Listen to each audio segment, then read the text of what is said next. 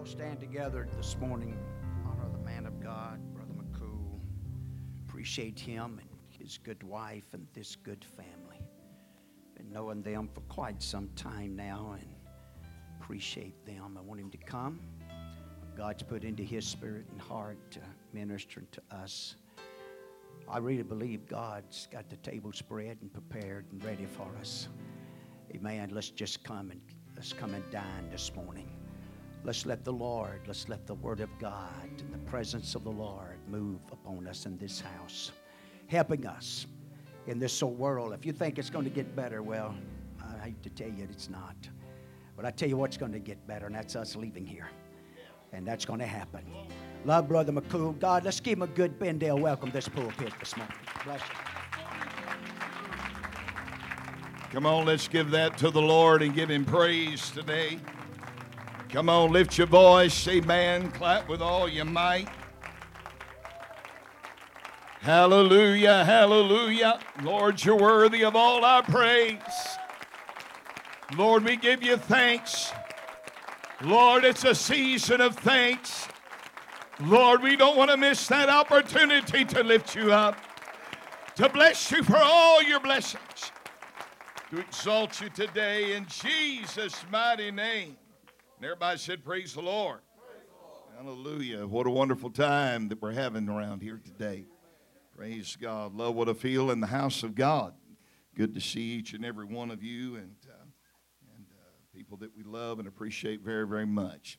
And we give honor to your wonderful pastor and my friend, Brother William Moore. Love and appreciate him and Sister Moore. Amen. Sister Moore, she wants everybody to think she's hard to love, but she's a good lady. Praise God. And so I've got to pick at her a little bit today. Amen. I wouldn't do my job as an evangelist if I didn't razz her a little bit.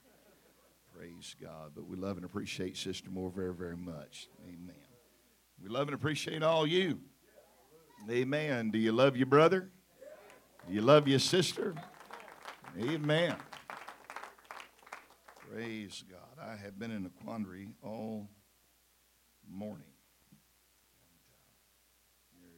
And, there's the want to preach one thing and that nudging to preach something else. Praise God. And if you're a preacher, you know what I'm talking about.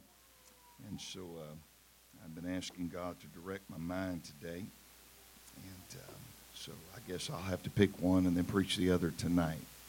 But I hate to do that. I really want to know where we're supposed to say what we're going to say this morning. Amen. It's good to have my wife here with me. Appreciate her so very, very much. Hallelujah. We've kind of been, I wouldn't say jet setting, but we've been car driving. And we've been to Panhandle of Texas and been up there and then drove home and went to Georgia. And went from Georgia to Fort Walton Beach, Florida for Brother Bush, and now we're back. Praise God. So I'm a little tired. Praise God. Hallelujah. And Brother Troy was saying one of my familiar sayings, jump on him, Jesus. I thought, Lord, I definitely need it. And then I started walking by, and some of these guys up here were kind of giggling and looking at me and laughing and smiling. I said, y'all better pray for me. I said, a bunch of carnal outfits. Praise God. So y'all better pray. Told one brother, I said, it ain't always got to be a home run. Just sometimes we need a base hit. Hallelujah. Sometimes one run, what means the outcome of the game. Amen. Amen. And so if you'll help me today, and I mean really help me, I might get you out of here sooner than you probably anticipate. Is that all right? Somebody go put some coffee on and bring me a cup while you're at it. Praise God. Praise God. Lord, have mercy. I don't do this very often, but I'm just going to go with what I feel. Is that all right? Mm, mm, mm.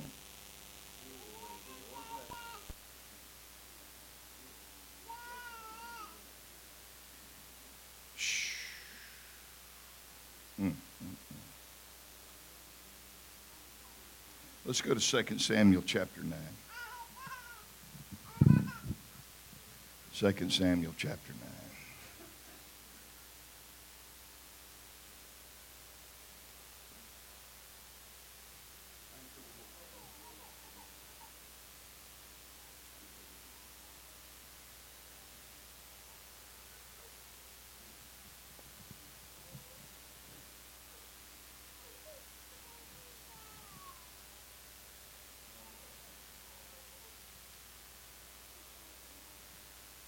Just look at verse 7. And David said unto him, Fear not. Everybody said, Fear not. For I will surely, everybody said, surely, absolutely, unequivocally, I guarantee, show thee kindness for Jonathan thy father's sake, and will restore thee, everybody said all, the land of Saul thy father, and thou shalt eat bread at my table just part of the time. Just a few nights a week. The Bible said continually. And he bowed himself and said, What is thy servant? I want you to notice carefully here. What, not who. What is thy servant that thou shouldest look upon such a, everybody say, dead dog as I am? Sometimes that's where we are. We feel really almost unlovable to God. We question whether or not God really cares about us because of the stuff we're going through.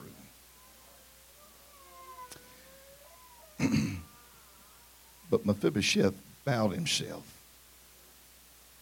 And I'm here to tell you that's the answer in every circumstance, whether it be good or whether it be bad, to humble ourselves and pray.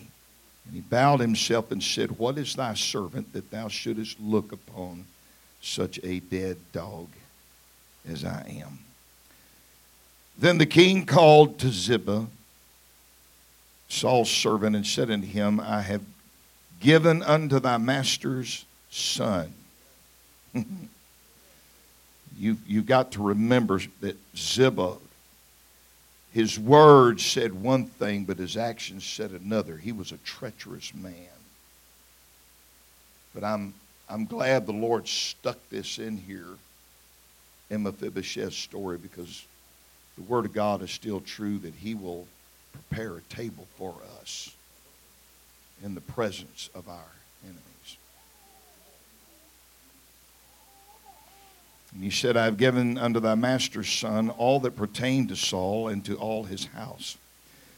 Thou therefore and thy sons and thy servants shall till the land for him.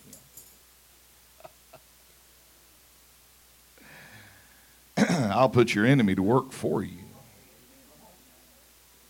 You know, God's already got his neck on the devil's, or his foot on the devil's neck this morning. But he tells him, they shall till the land for him, and thou shalt bring in the fruit, that thy master's son may have food to eat. But Mephibosheth, thy master's son, shall eat bread, everybody said always, at my table. Now Ziba had 15 sons and 20 servants. Now, you talk about work crew. He's fixing to put them to work. Then Ziba said unto the king, according to all that my lord the king hath commanded his servants, so shall thy servant do. As for Mephibosheth, said the king, he shall eat at my table as one of the king's sons. And Mephibosheth had a young son whose name was Micah. And all that dwelt in the house of Ziba were servants unto Mephibosheth. So Mephibosheth dwelt in Jerusalem, for he did eat continually at the king's table, and was lame on his feet. I want to go back to the text, verse 8. He bowed himself and said, What is thy servant, that thou shouldest look upon such a dead dog as I am? And then the king called to Ziba, Saul's servant, and said, I have given unto him, thy master's son, all that pertained to Saul and to all his house. And it said here that he shall eat at my table always. I want to title it, for lack of a better title, I guess. Let's just call it When Dogs Come to Dine. When dogs come to dine. Father, we thank you for your word. And I ask you, Lord, to speak through your servant. God, in spite of myself, in spite of my inability, God, you are able. And I pray, minister to your people today and strengthen them. God, that you would touch the bereaved and lift the fallen today. Let us walk in the Spirit and touch your people, Lord, and help us to see the reality of the story. And we thank you for every word of promise you've given to us today. I ask you, Lord, to use us and bless in Jesus' name. And everybody say amen. Clap your hands to the Lord. Let's love him together.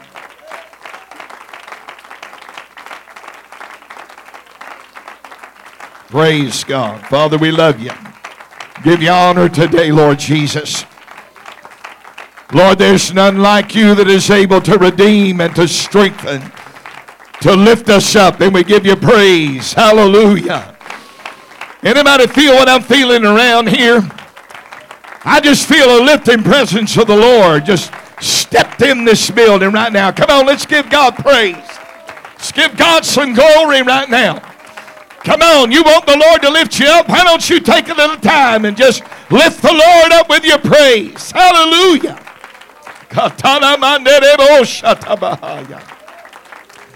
Jesus' name. Everybody shout amen. God bless you. You can be seated in Jesus' name. Amen. I began to take a look at this scripture here just a few days ago, and I've never been allowed or privileged to preach this. In fact, I told my wife and a dear friend of mine, I'm really kind of working on this, but I just kept feeling it tug at my spirit.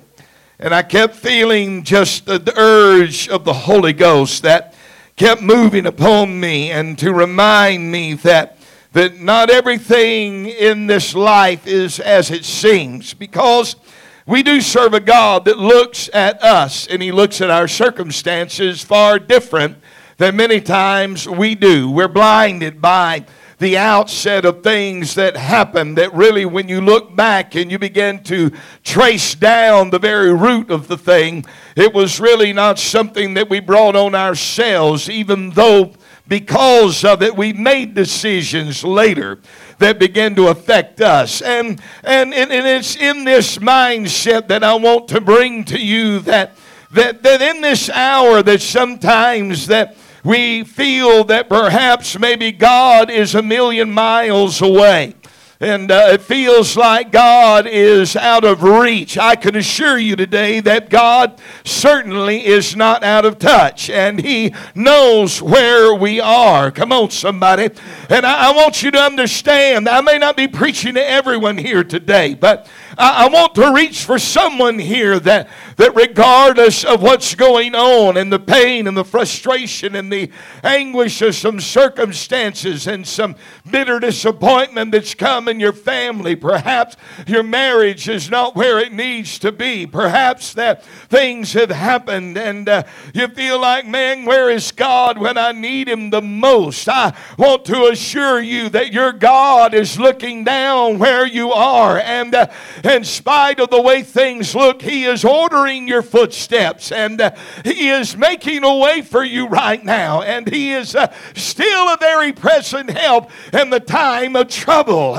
God is one that draws nigh unto us. As we draw nigh unto Him, He is the very present help in the time of trouble, and it's the direction that we need to look today is to the one who is looking back at us. And if we could simply come to that place this morning that God, no matter how far out of reach I may feel, I know that you still got me in the palm of your hand, and you're making a way for me, and you're lifting me up out of this valley, and I know that you're up me to sit together with you in heavenly places, and I'm going to make it through this that I'm going through. Somebody say amen.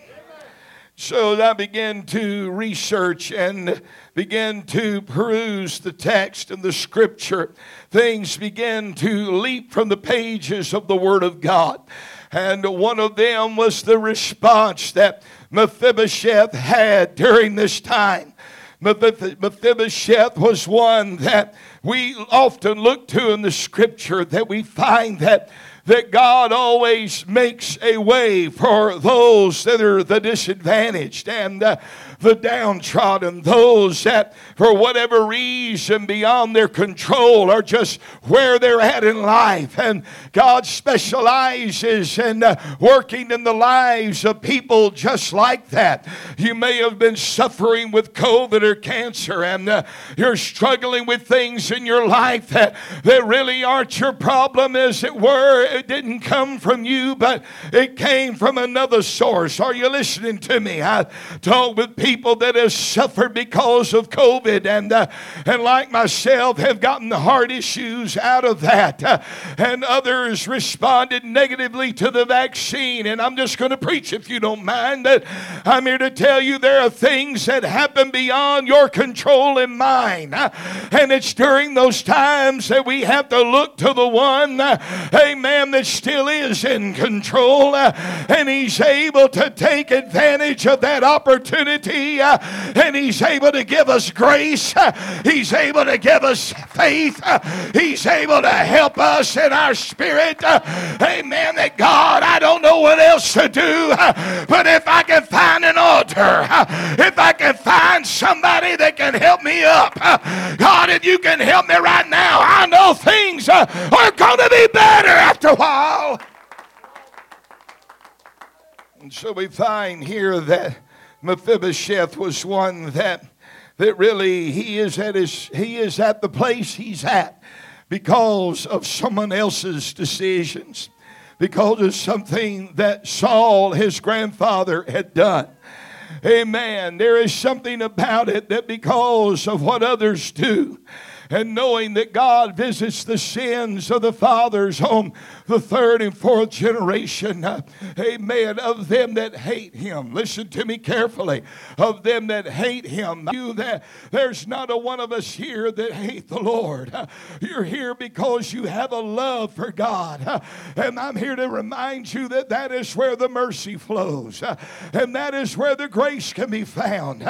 Because when we change our attitude toward God, and we repent of our sin, that's where mercy is poured out, and the abundance of God's grace can be found. I can't get no help here, but I'm here to tell you that's where people like you and I, amen, can find our place, where the Father's provision can be poured out upon us. I'm talking about when dogs come to dine, when people like you and I that didn't deserve God, we didn't deserve mercy, we didn't deserve His help. God said, I'll make up the difference. Come on, come to my house, come to my table today. Hallelujah. Mephibosheth, during a time where battle was taking place, the fear that gripped the heart of his nurse, amen, caused her to panic. And she began to grab the essential things for herself and the child. While Mephibosheth was just a young boy in his infancy still, and here she is doing everything in her power to change what looks like a destiny of demise and certain death. But here she gathers up the blankets. She gathers a few belongings. She's probably putting some food in a sack where she can carry it with them, where they will be able to eat and she can save the life of this child. But somewhere in the midst of just doing what was right and doing what was good and proper, doing what any good nurse would have done to save the life of someone else, in her panic, she drops Mephibosheth, amen, and he is now thusly lame upon his legs because of something that happened through the agency of someone else. Are you with me now? And it's not his fault. And in reality, she didn't mean to do it. But nonetheless, here he is.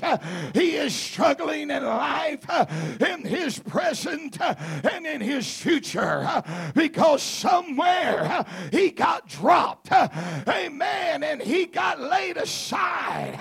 And it didn't mean it to happen. But nevertheless, God, I'm here today. And Mephibosheth was lame on his feet.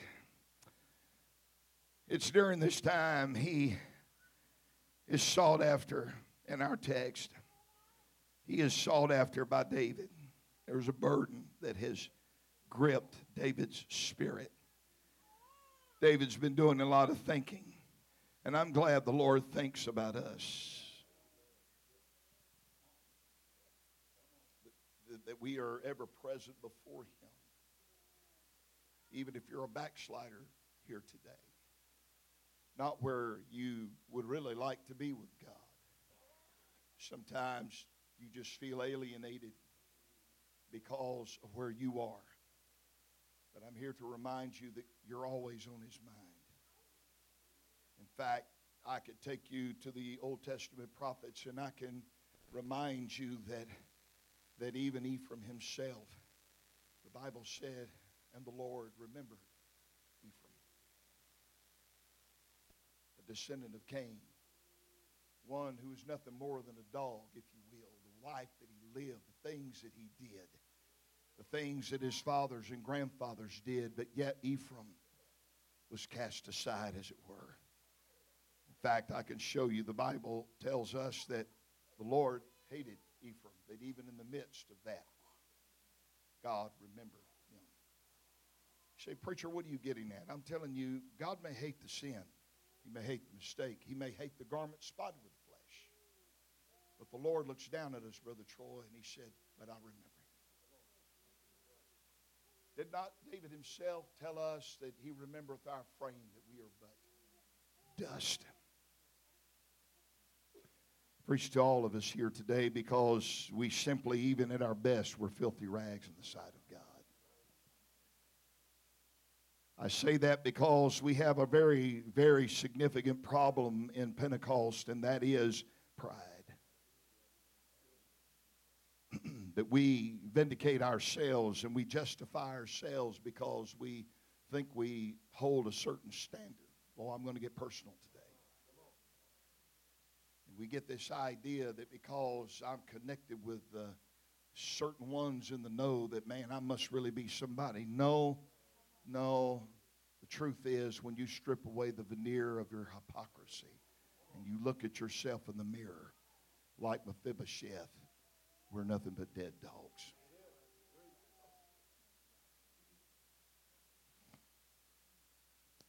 You know, I began to look at how many times in the scripture that the word dog is even mentioned.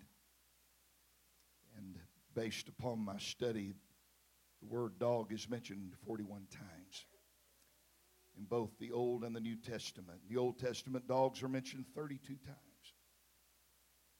In the New Testament, they are mentioned 9. When you read the Bible, you're going to understand the word dog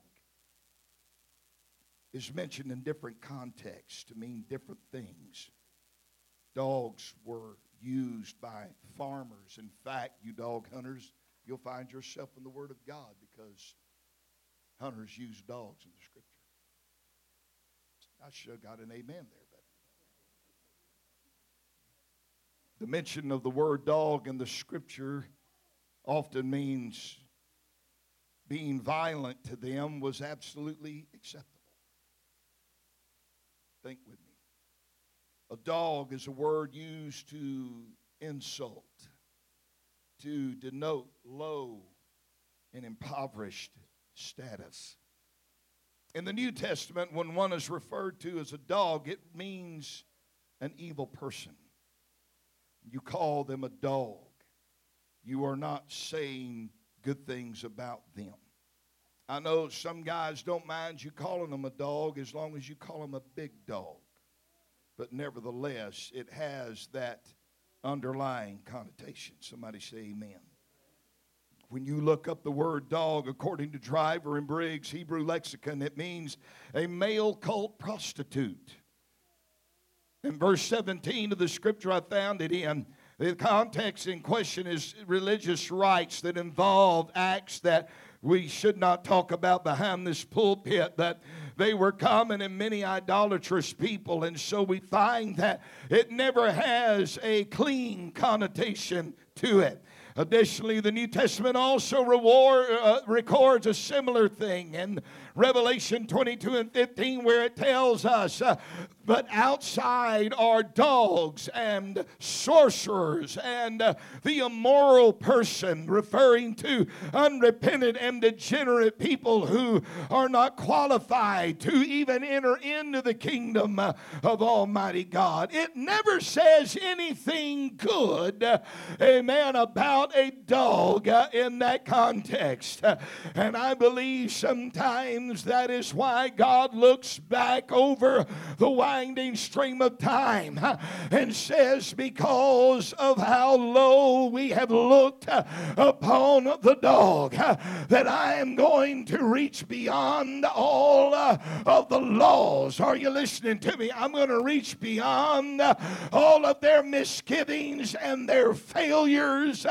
Amen. And I'm going to give them an opportunity called grace to come out from where they are and come on up here to the Master's house and give those dogs a place where they can be blessed and they can see the hand of God move in their life. He calls us out even when we're in the church. And here's Jonathan's son, whose son is lame, languishing at a place called Lodabar. You know, it's our story, by the way. Born in sin, conceived in iniquity. I hope I'm not boring you today. We're the story of what could have been. Stay with me. Come on, I know where I'm going with this. We're the story of what could have been. This is Thanksgiving. This is a time to be thankful, and I hope you're thankful for where God brought you from. Brother Moore, where would you and I be? Certainly wouldn't be in this pulpit.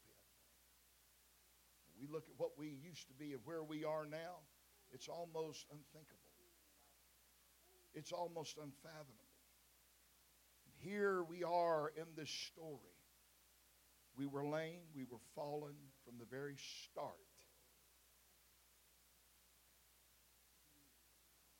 But King David looked for someone of the house of Saul to show kindness to.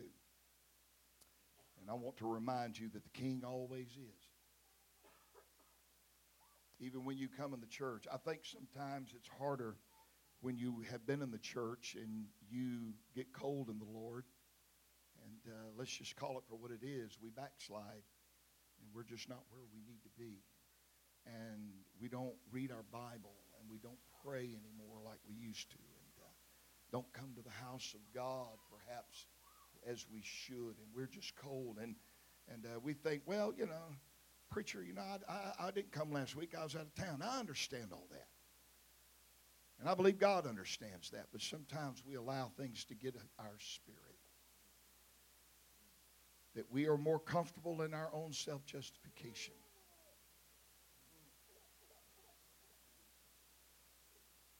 And what we don't realize is we are more content to live as dogs than we are to dine with the King. Anybody listening to me today?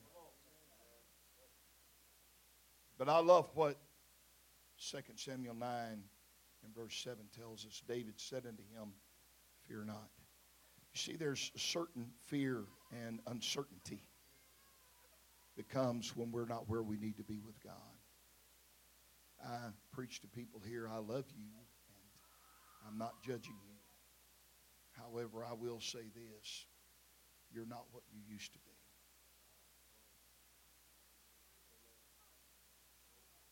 You don't pray like you used to. Days and weeks pass, you find yourself not talking with the Lord, not picking up your Bible, not reading the Word of God. Oh, it's quiet in here. And we justify ourselves. And if you look at the Scripture closely, you'll find that that in itself was the spirit of Saul.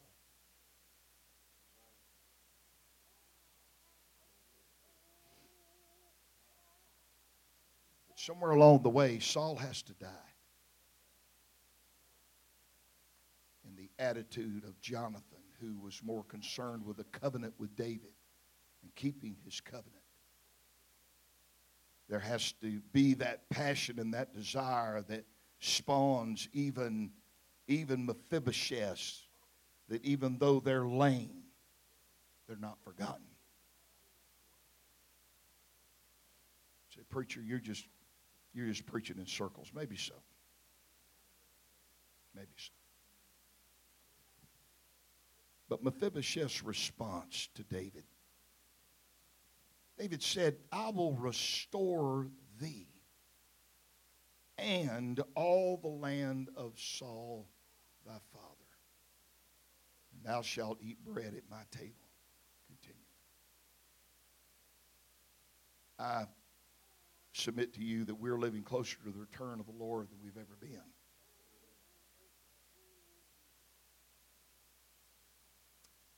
And if you're going to keep your lamps trimmed and burning and your vessel filled with oil, you need to do it because the world's getting darker.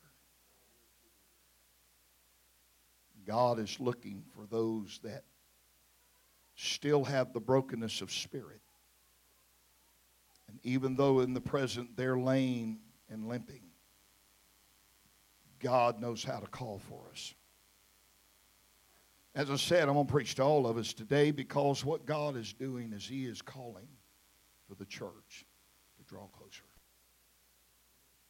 Like I said, I didn't get this in some fine, detailed sermon to preach. I'm just going through the scant notes that I typed out on my cell phone, things that the Lord was bringing to my mind as I began to study and look through this morning. But when the King shows up, how can you say no?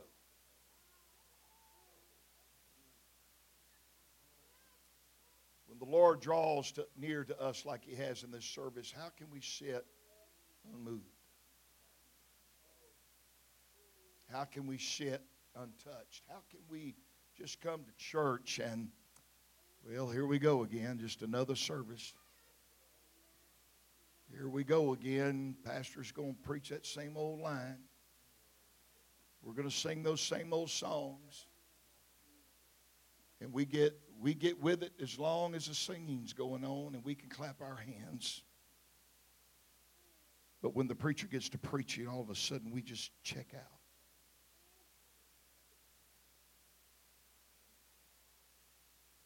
I hope you're listening to me today. I know I didn't make anybody shout. It's going to be all right.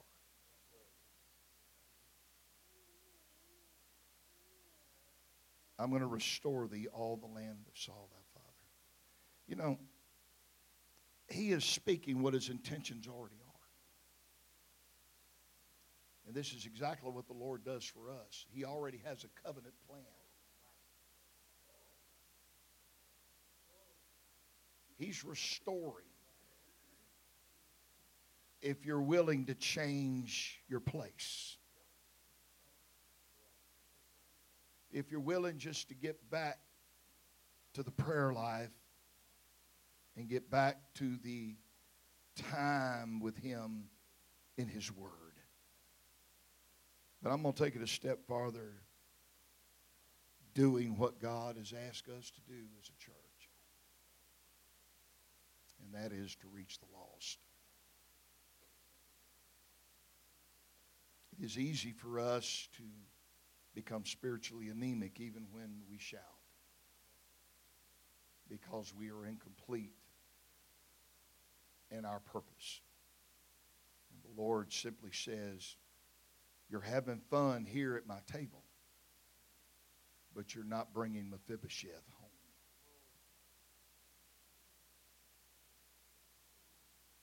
God is needing somebody to play the part of David and find a Mephibosheth and remind them God wants to restore everything. Could it be that sometimes the reason why we end up in some of the places spiritually that we are is because we're too focused on ourselves than focused on what God called us to be? I'm going to say that again because it went right over some of your head. Could it be that we're where we are now spiritually because we're too focused on ourselves and not focused on what God called us to do?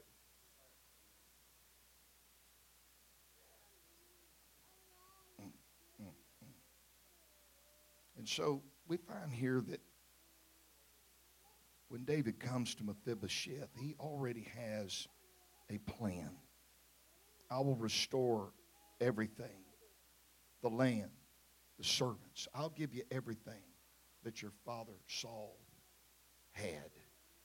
In fact, what he lost. Now, folks, that's a lot. We think sometimes, well, God's just going to give me back what I lost. No, I'm here to tell you that there are a lot of things that went unseen the first time. And God's saying, what I want to do is give it all back to you.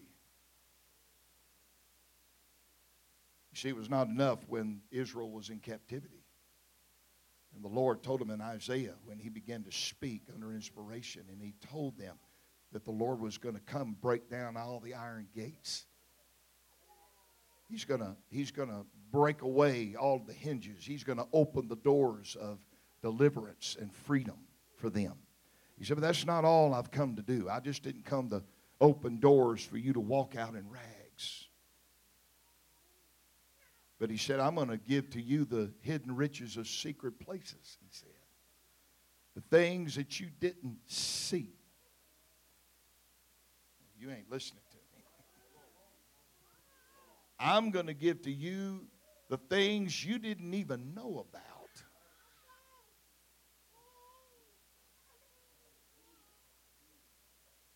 My grandfather was baptized in Jesus' name, but he was more concerned about the whiskey business he had than obeying God and getting full of the Holy Ghost and obeying God's call to preach on his life. So I'm not going to pick on you. I'll just tell my story. And all the things that I've spoken with, one of my uncles he's passed on now, but he was an apostolic preacher, and he said, "Oh, son," he said, "if your grandfather would have just gone ahead and got the Holy Ghost and obeyed God," he said, "what a mighty, mighty man of God he would have been." And the things God could have done. He had a way with people, and he began to elaborate on all of his good, positive points in his life. And he began to talk about those things, and he said, "Man, I could see it in him. I could see what God could have done. What a preacher he would have been." And the souls that could have been saved through his ministry. And your grandmothers, if he would have just obeyed God and would have just gotten out of that place, if you please, of Lodabar and low living and living with excuses and living in that place of self-justification, that if he would have just come on and let God begin to work through him, what a man of God he would have been. But I look at my life now, where God has brought me over 40 years, I have come to realize just in the last few that, amen, everything that my grandfather did not take, he didn't take advantage of what he could have had. I have watched God take that very thing and start putting it over into our ministry. I can't get no help here. I don't care whether you believe that or not, that's fine. But I'm reminding you there are things that God had in store that were never claimed. And God said, "You didn't want it. I'll give it to somebody who does."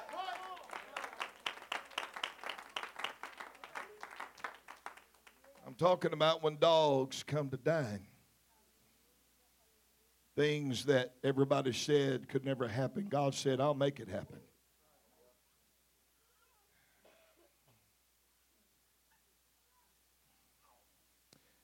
See, it doesn't matter how bad the past is. Doesn't matter what a mess you're in. All of Mephibosheth's lameness, when Mephibosheth got up out of Lodabar and came to the king's table, you didn't see his lameness any longer because his legs and his feet were underneath the king's table.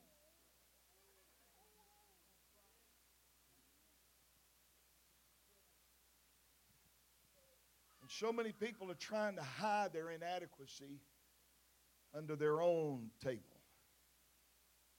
And God has a better place for you to hide that. And that's under his table. His table of provision. His table of blessing.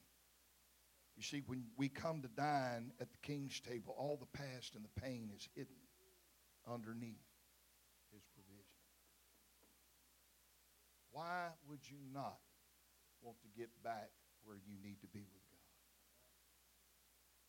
Why would you not want to revive your prayer life and rebuild altars in your life? Somebody say amen.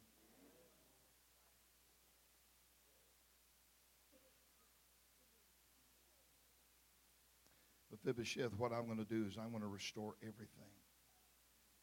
I'm going to restore the joy. I'm going to restore your purpose. I'm going to restore the meaning of life to you.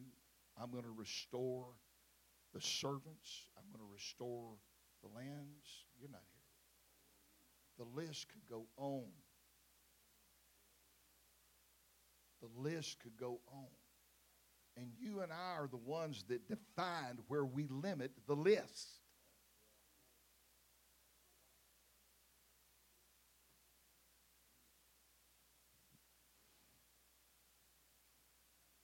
What are you doing, Mephibosheth? I'm reaching for you today. Are you satisfied with your Lodabar experience? Making excuses. Well, I don't have a Pentecostal pedigree. I see a lot of it here. Oh, it's quiet.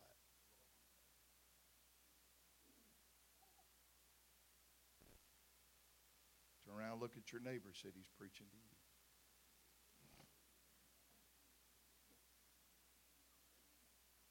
I'll quit beating up on you here in just a little bit, and I'm going to let you go.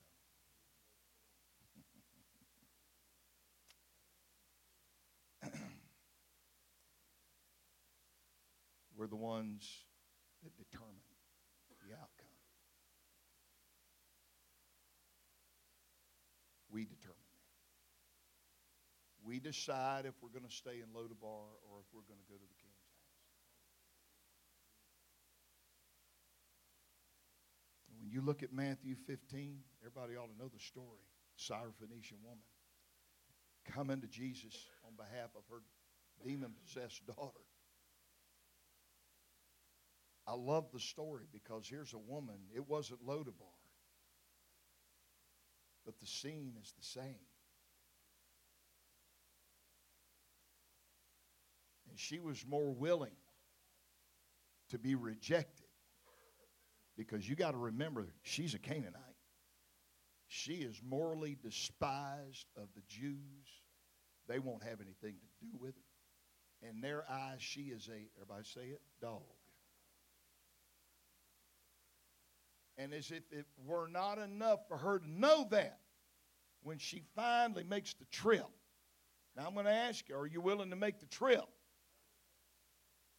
She comes to find Jesus and finally gets to where he is. Lord, Master, Son of David, my daughter's grievously vexed with the devil. Please come and heal her. And silence. Crickets.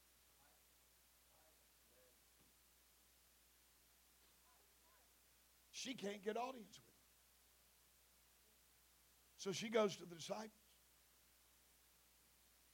They don't have an answer. Lord, do something with this woman.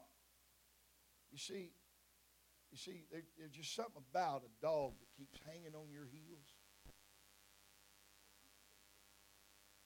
Hello?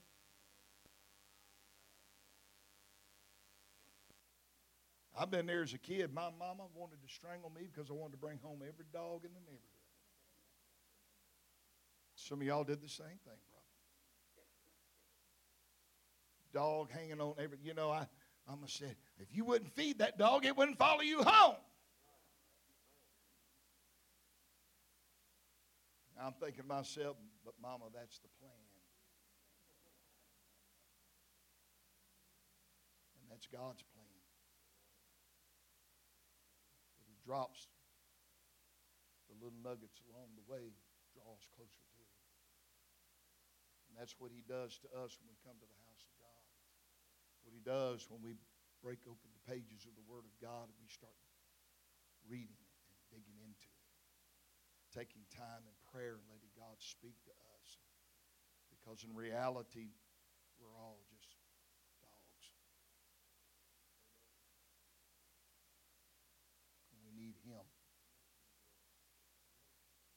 Lord, I need you. My daughter's grievously vexed with the devil. Lord, do something with this woman. You're the one that brought her here.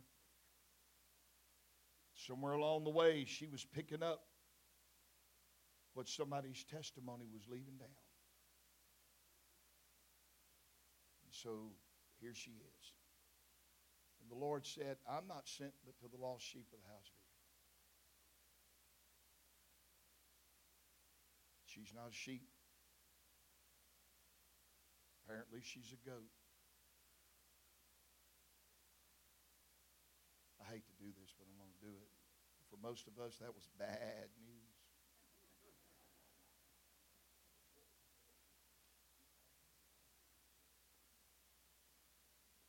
He called her a goat, basically, without saying it, didn't he? But what I like is when he turns around and said, besides all this, it's not meat. In other words, it's not the right thing to do to give the children's bread.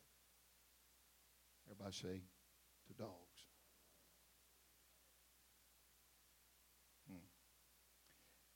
And this right here is where we come to the close of this.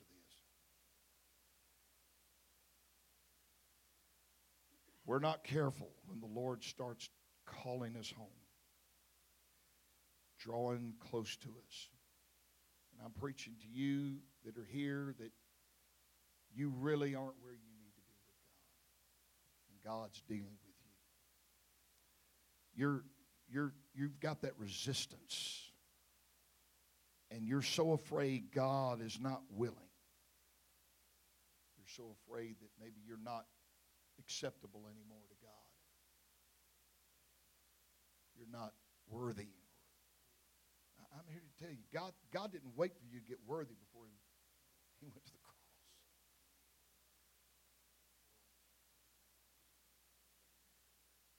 Maybe I'm just preaching to the walls today.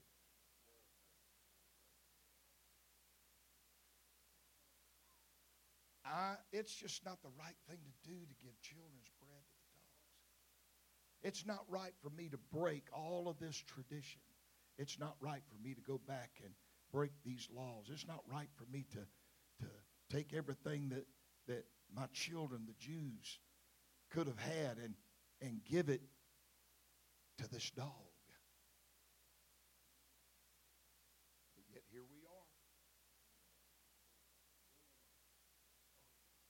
And I love the fact that Jesus doesn't use the word kuon, which means the mongrel dog in the street.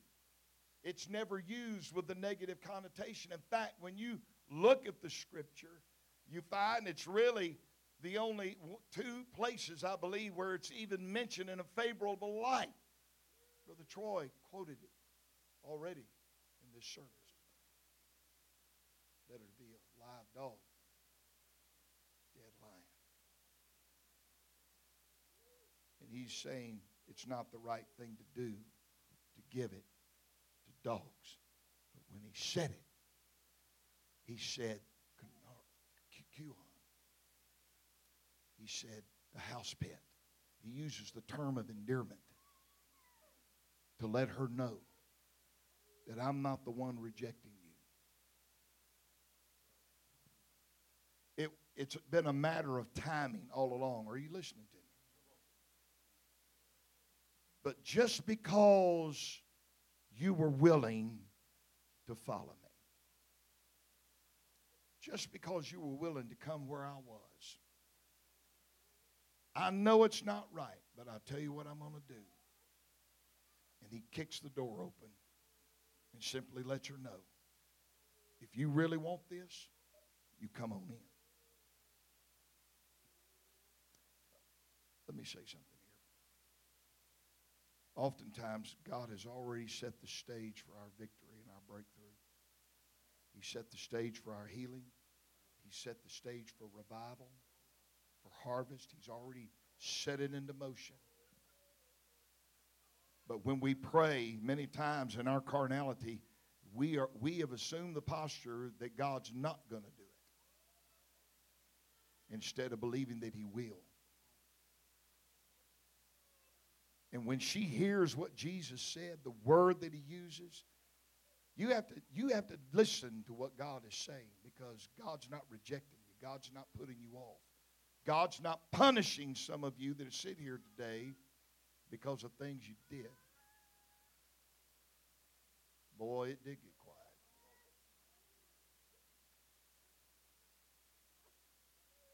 He's waiting on you to make up your mind that you're willing to not just follow Him, but listen. And He said, I'll tell you what I'm going to do. I'm going to take everything that they didn't want, and I'm going to give it to you right here and right now. I'm not going to wait till next week. I'm not going to wait for next month, next year. I'm going to do it today. I'm going to do it right now. I'm going to open the door for what I'm going to call the house pet. I'm going to open the door, the Lord said, for the one that I really want to have a relationship with, the one that I really care about, the one that I really want to give an opportunity to. Somebody that couldn't do it on their own. I don't think you hear me. Somebody that they couldn't really go out and feed themselves. They've been hanging out around the barn, but I left the door open long enough for you to see the light and the, amen, pour out across the yard, amen, and into the barn for you to understand it's time for you to come on. It's time for you to get up. It's time for you to believe again. It's time for you to slip on up here to the master's table. Truth, Lord, even the dogs get the crumbs. Let's all stand. My God, I'll get you out of here. Even the dogs get the crumbs from the master's table. I'm talking about when dogs come to dine. Change your position. Change your prayer. Find your purpose. Are you hearing me? Change your position. Change your prayer. You with me now? Find your purpose. 3 things that God needs when dogs come to dine. This church does not realize the potential. If you people ever got a vision of what could happen in Stone County, in George County, in Harrison County, in Jackson County, come on now. If you ever come back to the master's table, you say, we're there. Not yet.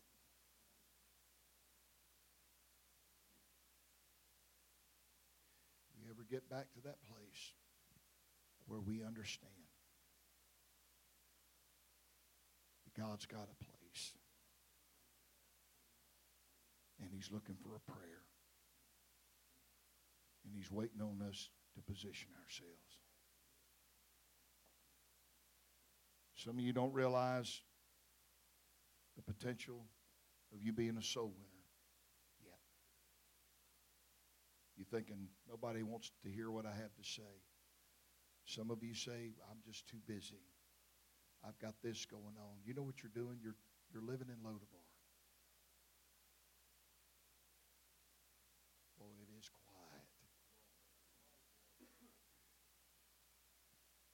You're living in Lodabar because you're satisfied. You're satisfied at that level. You're satisfied just doing what you're doing. But you don't see how that's affecting you spiritually.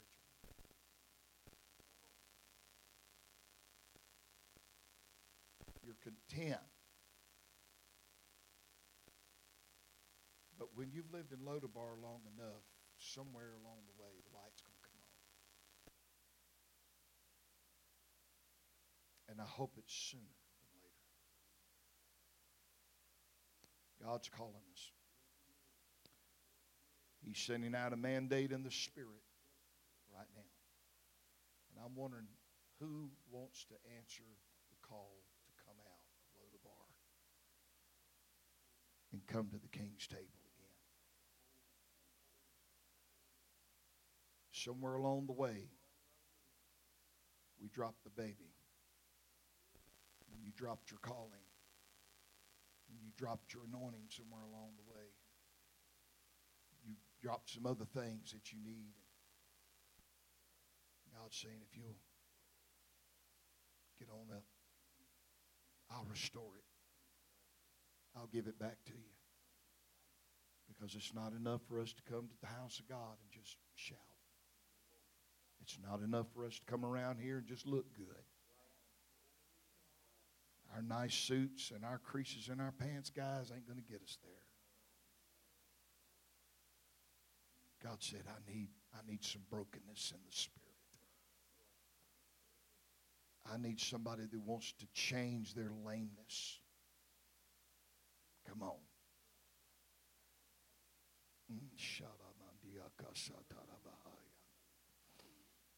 Just lift your hands and love the Lord. There's just There's just a drawing presence of the Holy Ghost that's just resting on us right now. Come on, church.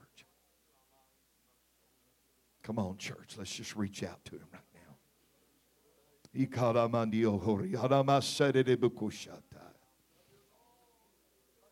Oh, God, you're calling us back to the table, Lord. God, we've just gotten satisfied, just like we were before we ever came to the altar to pray. We're just satisfied, like the old dog that we were. God, I ask you, Lord, to forgive us. Forgive us for our lameness, and forgive us, Lord, for the reasons that we have justified ourselves. Help us, Lord, to realize that we're languishing in Lodabar, but the word of the King has come. And if we'll just do what you're asking us to do, Lord, you're going to restore everything. You're going to send the help. Amen. You're going to send the right ones to help us. Amen. To till up the ground. You're going to send the ones that even fought against the truth to come and be a part of it. Come on, somebody. Are you ready to get up out of Lodabar spiritually and just say, yes, God, I know I ain't nothing but a dog and I haven't done what I should have done, but nevertheless I'm here and I'm really hungry for a change. Lord, help me to hide this shame underneath the table today.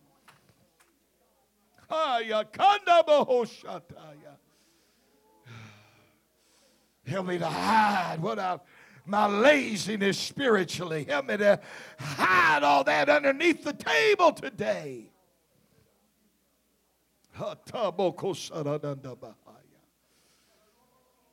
Oh, Jesus.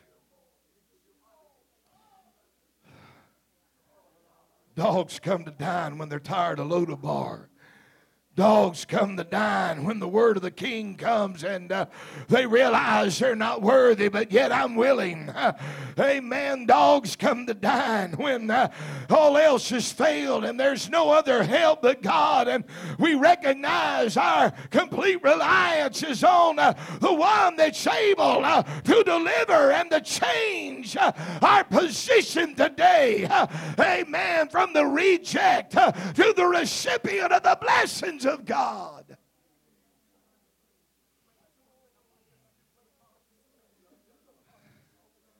Dogs come to dine when we get persistent in our pursuit of God and persistent in our prayer life and convinced, amen, hallelujah, that when God speaks, he's going to open a door.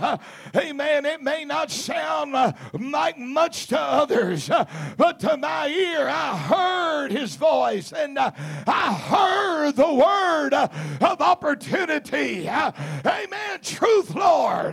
But I'm going to get what comes from the master's table. Amen. It may not look like much to others, but I'm going to position myself for your purpose.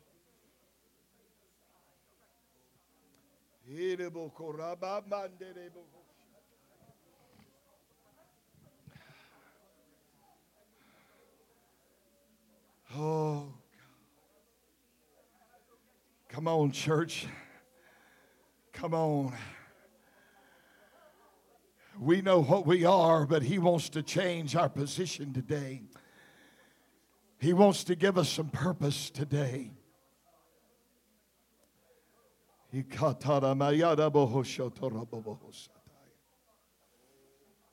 Lord Jesus.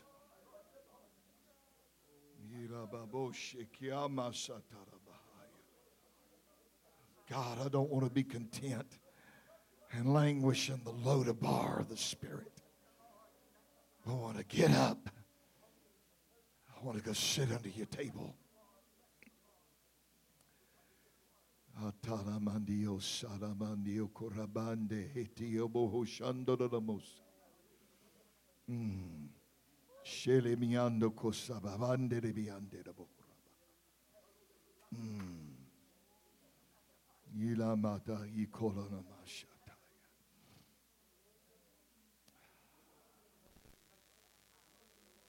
Jesus.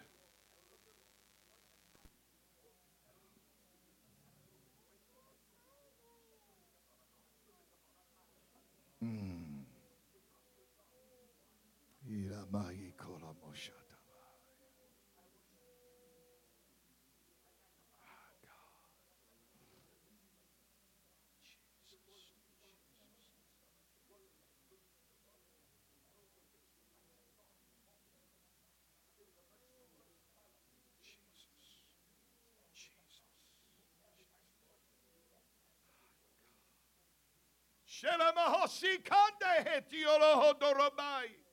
Masania kuyeliatando sheremanderiando okuyaramaye. Yiliasi kirondo kurabande serendiaki utuyeliatando hoshanderebiye. I have spoken my word. I've even heard your voice from afar. I have seen the dissatisfaction in your heart because of where you are. Your desire to go higher, your desire to go deeper. But yet you have remained content. And you have sat in the wilderness and in the dryness of your own spirit, justifying yourself. I say unto you, remove the scale from your eyes. For if you could see what I see, and not just the imperfection, and not just the emptiness, but the potential that I have already put in you. But I have sent my word. And I say unto you, I will restore and I will renew if you will but rise up in the Spirit and call upon my name and follow me. And I will bring you out of this place of dry pasture. I will bring you out of this place of incompleteness. For you have sought to serve me, but the lameness needs to be healed. And healing is at my table, saith the Lord. My healing, it is in my promise to you. Seek me now.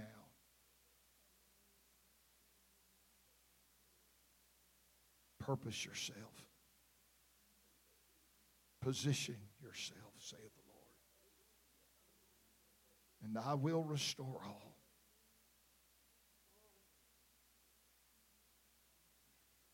I will make you a shining light. And I will make you a city upon a hill. For now's the time, for I do draw near, and my return is soon. Work now. Labor now. For the night is coming when no man can work.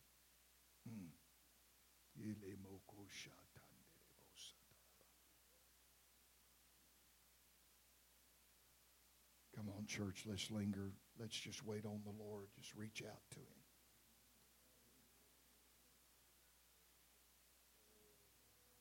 I talk to people that are so gifted of God sitting in these pews.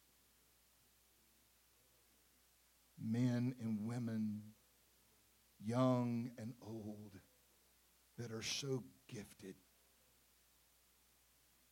I'm not talking about singing and preaching. I'm talking about loving people. Gifted with compassion.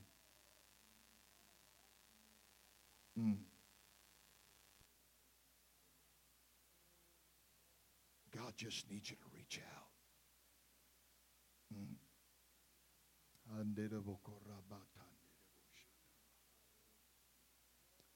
Oh, God, search us today. Search our spirit, God. Let this time of the year be a time of searching, preparing us for the year to come, God. We need you, God. Jesus' name.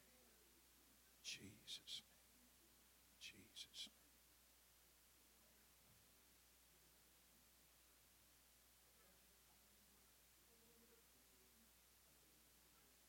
Is there anybody that's ready to rise up out of Lodabar? Anybody ready to go to the King's table? Come on, do I have any intercessors here that's willing to go the extra mile for the ones that can't help themselves? Won't be detoured nor denied by what seems to be rejection, but will simply say, God, I'm ready.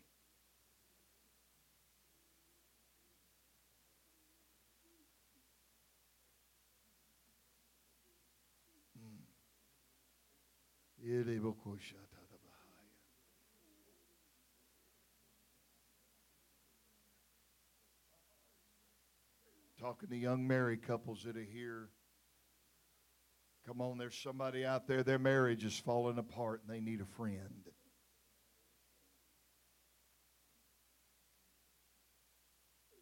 They need somebody that'll pray with them. Somebody that'll reach for them.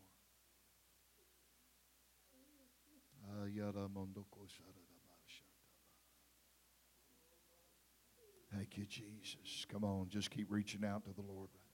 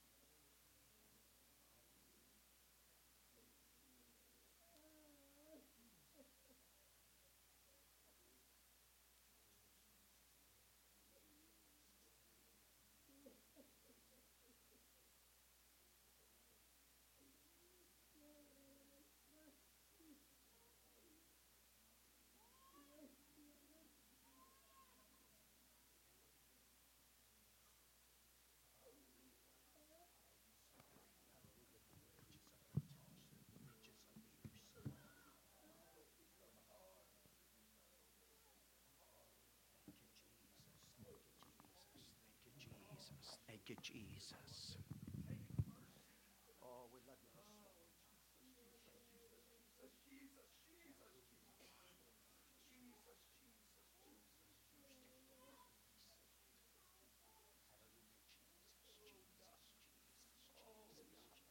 Holy, holy, holy, Praise the holy Lamb, God. praise the Lamb, praise the Lamb. Move in the hearts of your children, God. Move in the spirit of the church. We love you, Lord. In the name of Jesus, in the name of Jesus, in the name of Jesus, in the name of Jesus, in the name of Jesus, in the name of Jesus. We just got to make up our mind whose table are we going to put our feet under. We've all been dropped. We've all been overlooked. We've all had to battle with this. We've all made bad decisions in life. None of us deserves to put our feet under the Master's table. But he's calling for us to come and dine. We got to be like that little lady with the issue of blood.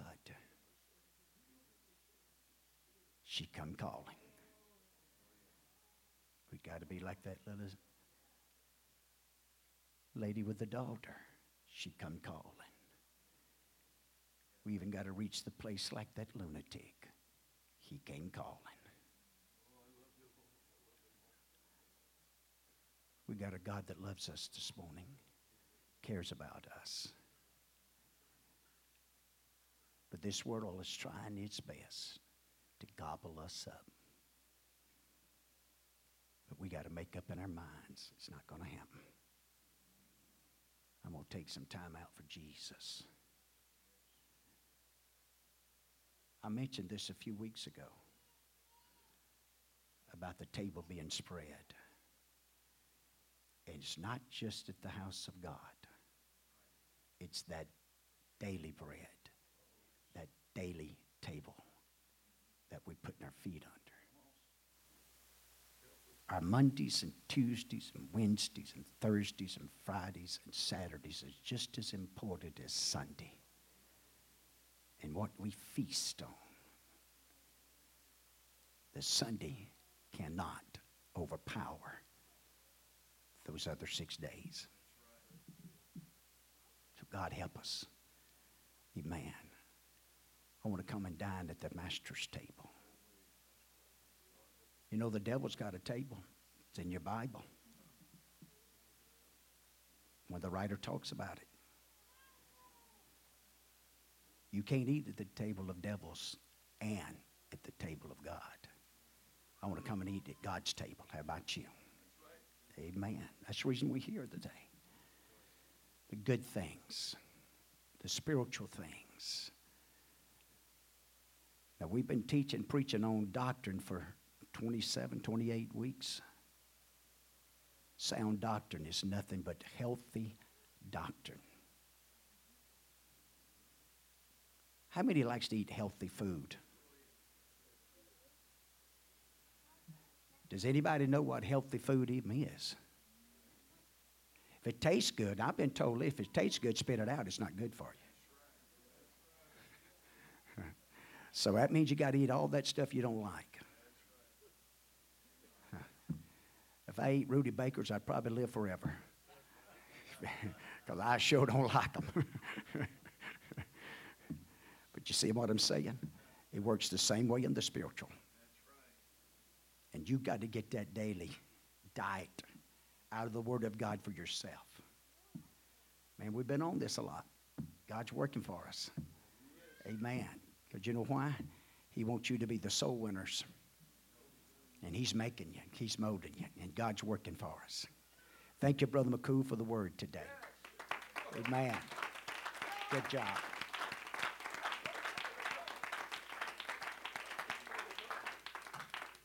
Coming up out of Lodi Bars, going to make that decision.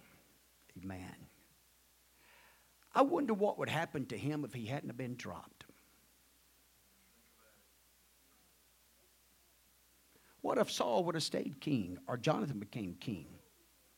Where would he have wound up at? Sometimes the things that we look at being so mistreated is if everything is going to save us and get us out of here. All right? Love you this morning. Appreciate you. God bless you. Be back tonight, 5:30 prayer time, 6 o'clock service time.